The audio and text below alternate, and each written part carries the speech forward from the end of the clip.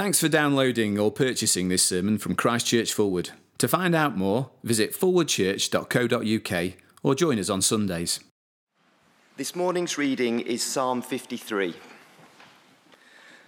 The fool says in his heart, "There is no God." They are corrupt, and their ways are vile.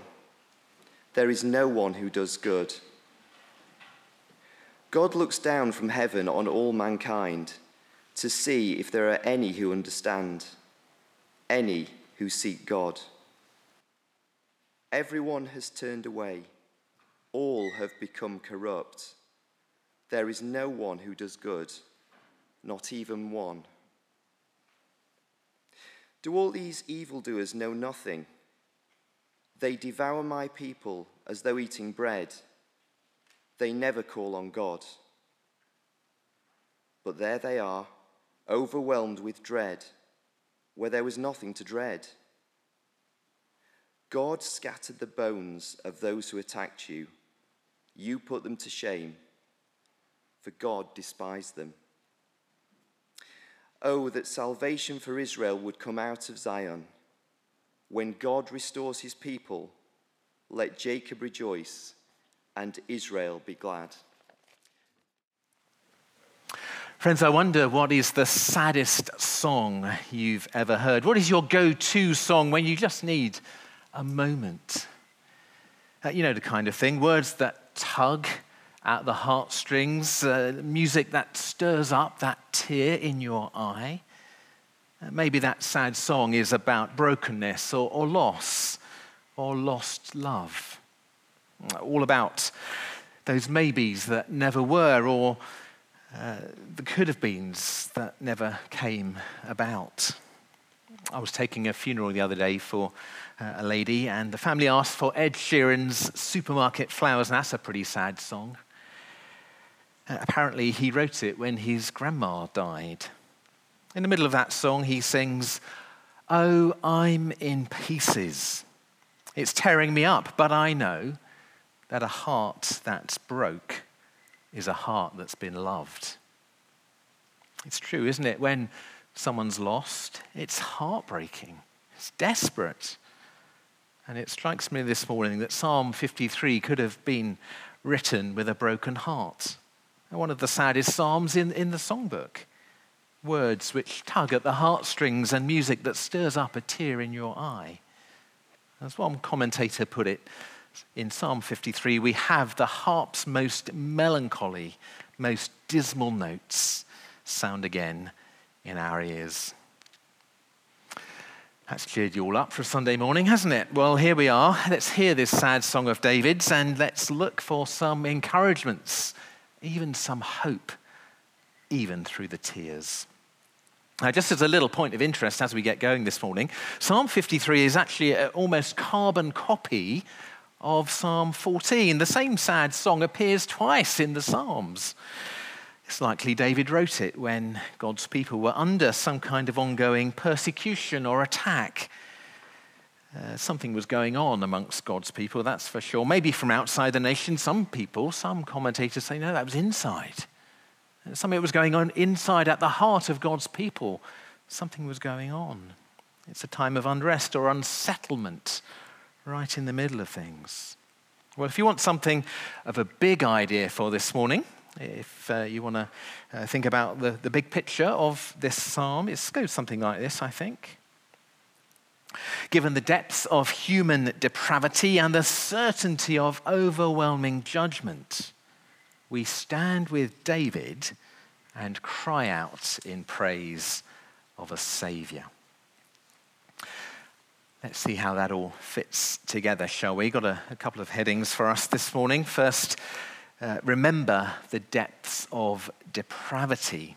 David's song begins with the case of the aggressive atheist, the vocal God denier, the person who would never entertain the idea of a sovereign God of heaven. Look with me there at verse number 1. The fool says in his heart, there is no God. They are corrupt. Their ways are vile. There is no one who does good.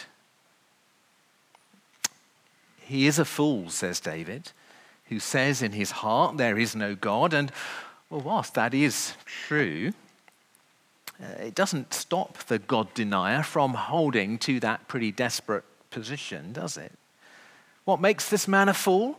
Well, think about it. Here is someone standing in direct opposition of the God of heaven, direct contempt of God Almighty, someone shouting from the rooftops that there is no God in the hearing of the God of heaven. It's madness when you think about it, isn't it? But that's the folly of the God denier. David is right, isn't he? How far the fool has fallen. In God's eyes, this person is corrupt. His ways are vile. There is no one who does good. Now, here's something interesting. The word for fool here in the Hebrew is Nabal. And it's no coincidence that a man named Nabal appears in the Bible in 1 Samuel chapter 25. Now remember from last week, Doeg, saw him on the video. Doeg the Edomite. Well, in the very next chapter of 1 Samuel, we meet Nabal. Nabal the fool. He was Nabal the Calebite. His wife Abigail was with him. She was the smart one. What made Nabal a fool? Well, he refused to acknowledge the authority of David when he sent his men to come and find some food. Rather, Nabal hurled insults at those men. He sent them away empty-handed. He had no time for David or his authority. In the end, foolish Nabal was struck down by the Lord and he died. But do you see, Nabal the Calebite, he embodies the life of the God-denying fool of Psalm 53, who in his folly hurls insults at his maker and refuses to acknowledge the Lord as the king over everything. But having placed Nabal there in the spotlight, the beam now widens to a pretty devastating conclusion that all people everywhere have that spirit of Nabal within them. David pictures the scene as God from his throne looks down from heaven. And it's not a pretty sight. As God sees his people, he does so with a tear in his eye and a broken heart. Here's verse 2. God looks down from heaven on all mankind to see if there are any who understand, any who seek God. Everyone has turned away. All have become corrupt. There is no one who does good, not even one. Who is the good person around here? Where is the person who is right with God? God looks down from heaven and everyone has turned away. They're all like Nabal, corrupt, vile in God's sight. He can hardly stand the sight of them.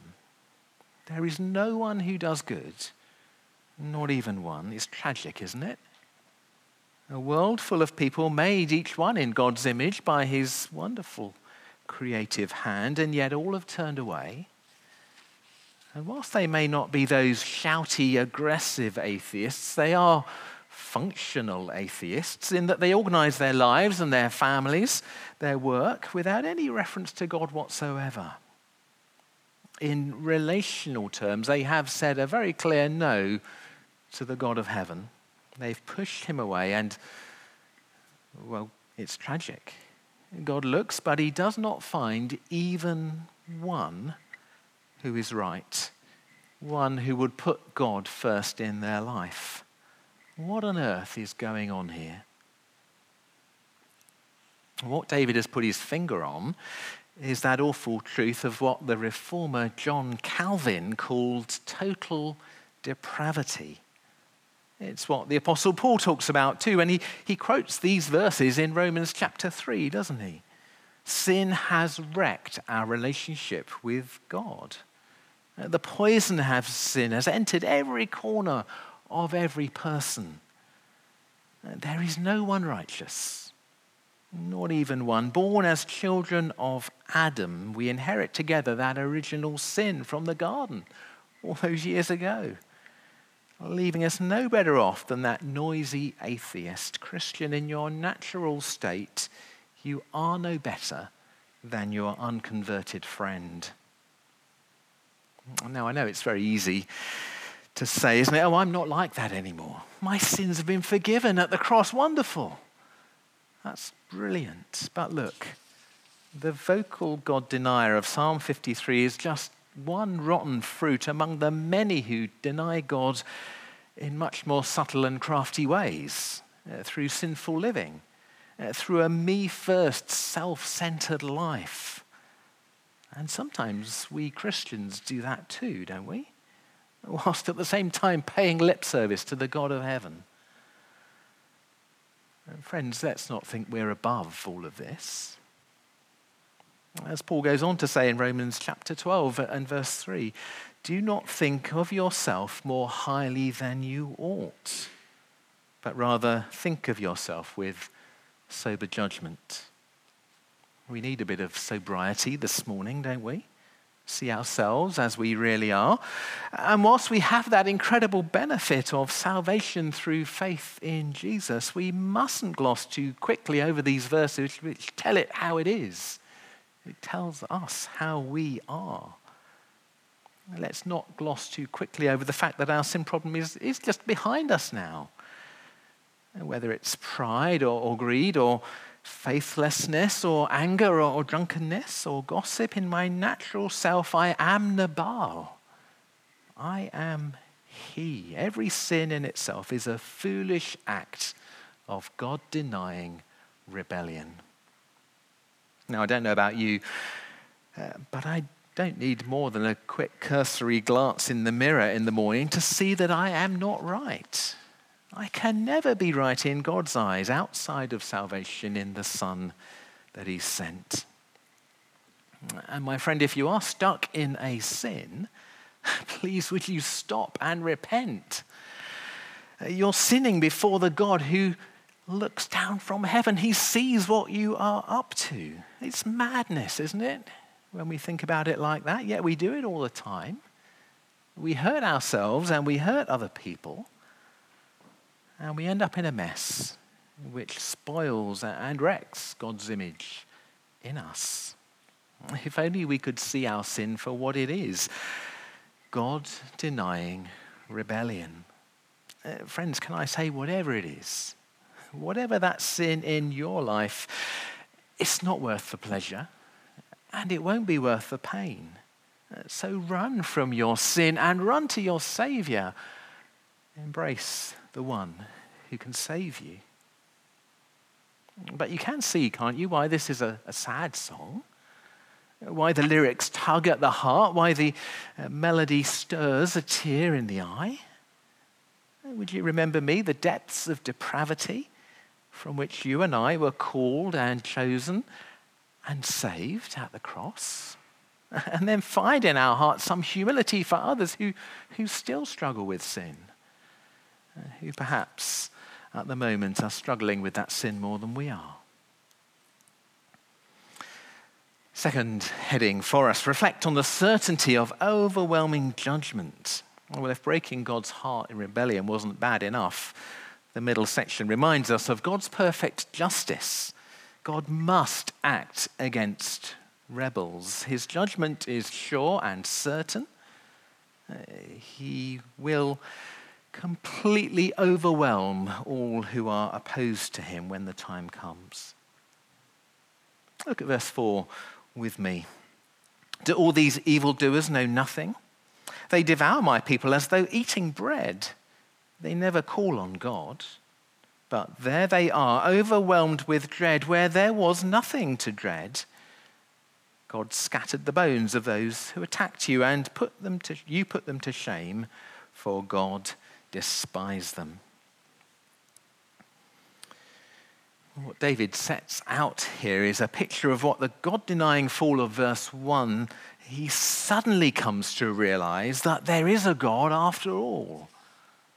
Verse 4, the fool is going around as if he owns the place, lording it over others, getting his own way at every opportunity. In his godless living, he devours people as though eating bread.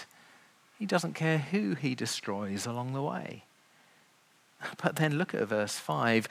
That sudden realization. In an instant, the very same fool now overwhelmed with dread where there was no dread. And the horror show of the very next moment, he is completely destroyed by God. His bones are scattered in judgment for all to see. Friends, we know this judgment, don't we? We see it in the story of Noah, that floodwater that comes down upon mockers and scoffers, washed away in a moment. Overwhelming dread where there was no dread. We see it in that final plague in the Exodus, as the angel of death sweeps through the land, sent to destroy every firstborn in every family. Suddenly, those families overwhelmed with dread where there was no dread. Jesus spoke of the certainty of final judgment in Matthew 24, didn't he? Suddenly, says Jesus, the end will come. 2 men will be in the field, one will be taken, the other left. 2 women will be grinding with a hand mill, one will be taken, the other left. See, when that final judgment comes, it will be devastating as it will be overwhelming. And here's the thing. Remember, there are only 2 types of sinner here. The God-denying sinner who rejects God and faces that final judgment, or the God-affirming sinner who accepts God's rescue and escapes that final judgment by a breath of faith. 2 types of sinner. One will be taken, the other left. The writer C.S. Lewis, he put it like this. He said, in the end, that face of God, which is the delight or terror of the universe, must be turned upon each one of us, either conferring glory inexpressible or inflicting shame that can never be cured or disguised. I don't know what that looks like around here at Forward, but I can tell you how things are in Kilnurst. Roughly speaking, we're a parish of around about 6,000 people, a church family of a little over 60 adults. You do the maths. That's a reach of 1%. That's all. Just 1% actively following Jesus week by week, Sunday by Sunday. You see the implication. When the wrecking ball of God's judgment sweeps through the parish of Kilnurst, a tiny handful will be saved. The rest, swept away. Like the many fools before them, their bones scattered in shame. And I don't know about you, but that is the kind of picture that gets me out of bed in the morning. Most of the people I meet aren't vocal atheists, but they are functional atheists. They live their quiet lives in willful ignorance of the God of heaven. Their actions and decisions made entirely without reference to him.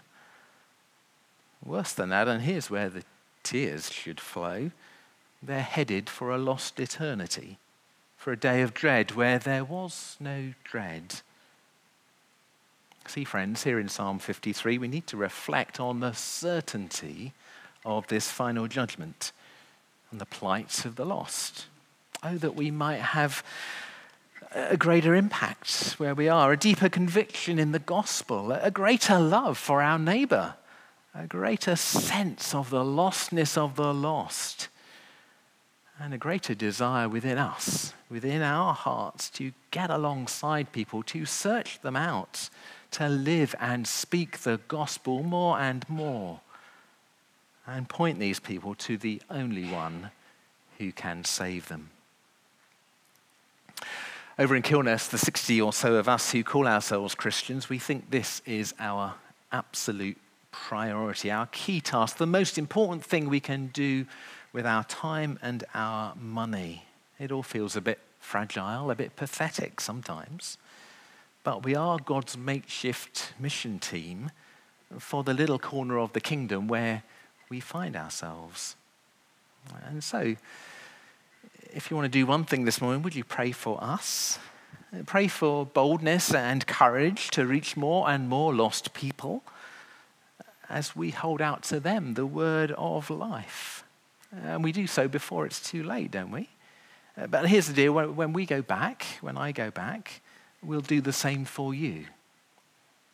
We will pray that the church family here would have that same sense of collective burden for lost people, to be effective in reaching out and offering them something of the good news of Jesus too.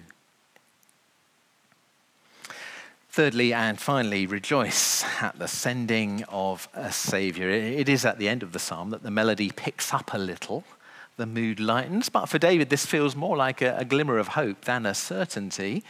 See, having plumbed those depths of human depravity and thought about the overwhelming judgment, David comes to an answer.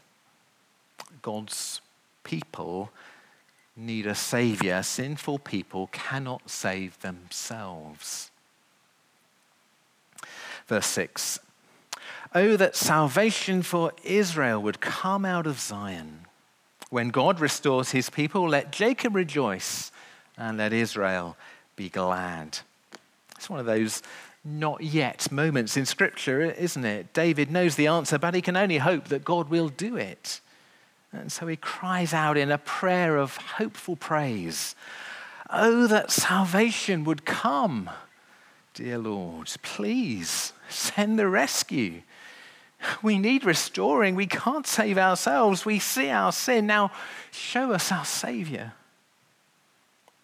Well, wonderfully, as we look back with our gospel glasses on, we see that the day of salvation has come. So clearly provided in Jesus, the one who came out of Zion to live that perfect life, to die in the place of sinners, destroyed on the cross to rescue a people for himself. A couple of weeks ago, we were on holiday in Northern Ireland. We visited the Titanic Museum in Belfast. I wonder if you've been there. We heard the story of Thomas Andrews, naval architect and chief designer of RMS Titanic, who travelled with the ship on her maiden voyage. On the 14th of April 1912, at 11:40 in the evening, Titanic struck an iceberg on the starboard side, and on hearing the news, Andrews rushed to help. He knew the ship was sinking, that it had no hope. So he spent the next 2 frantic hours searching for the lost. He was going around banging on cabin doors, handing out life belts, directing many passengers to the safety of the lifeboats on the upper decks.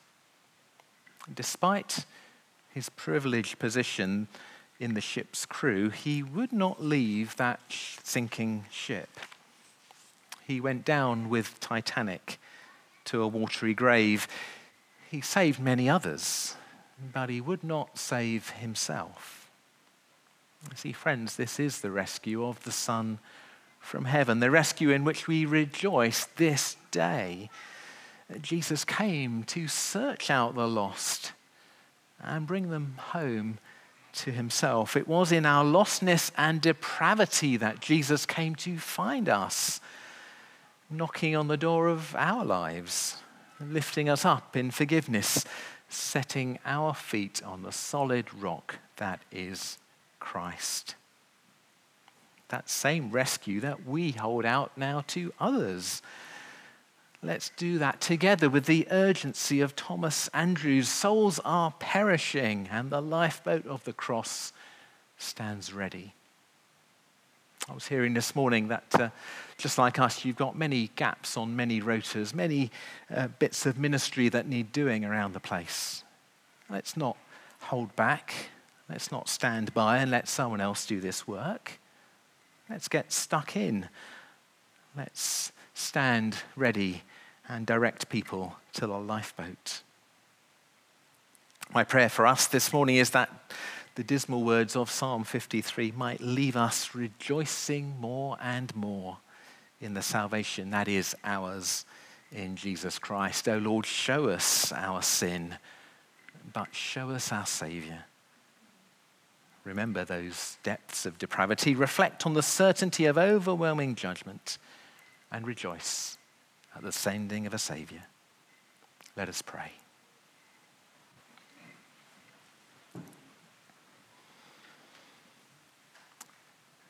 God of heaven, we are so ashamed when we read these words and see how much they reflect in our own life and experience. We are sorry and repent. May we come to you today with those repentant hearts, knowing how far short we have fallen. But Father, we rejoice in the gospel of our Lord Jesus Christ. We thank you that it was in our depravity that he came to find us, that he came to rescue us, lifting us up from the pit, setting us feet firmly on that rock. And so we pray today for ourselves, and we pray for our mission to the lost, here in Forward, over in Kilnurst, in many other parts of our diocese as well. Father, please help us in this mission. Go ahead of us. Grant us that fruit that we might see your hand at work. And would you keep us rejoicing in Jesus today and for always. In his name we pray. Amen.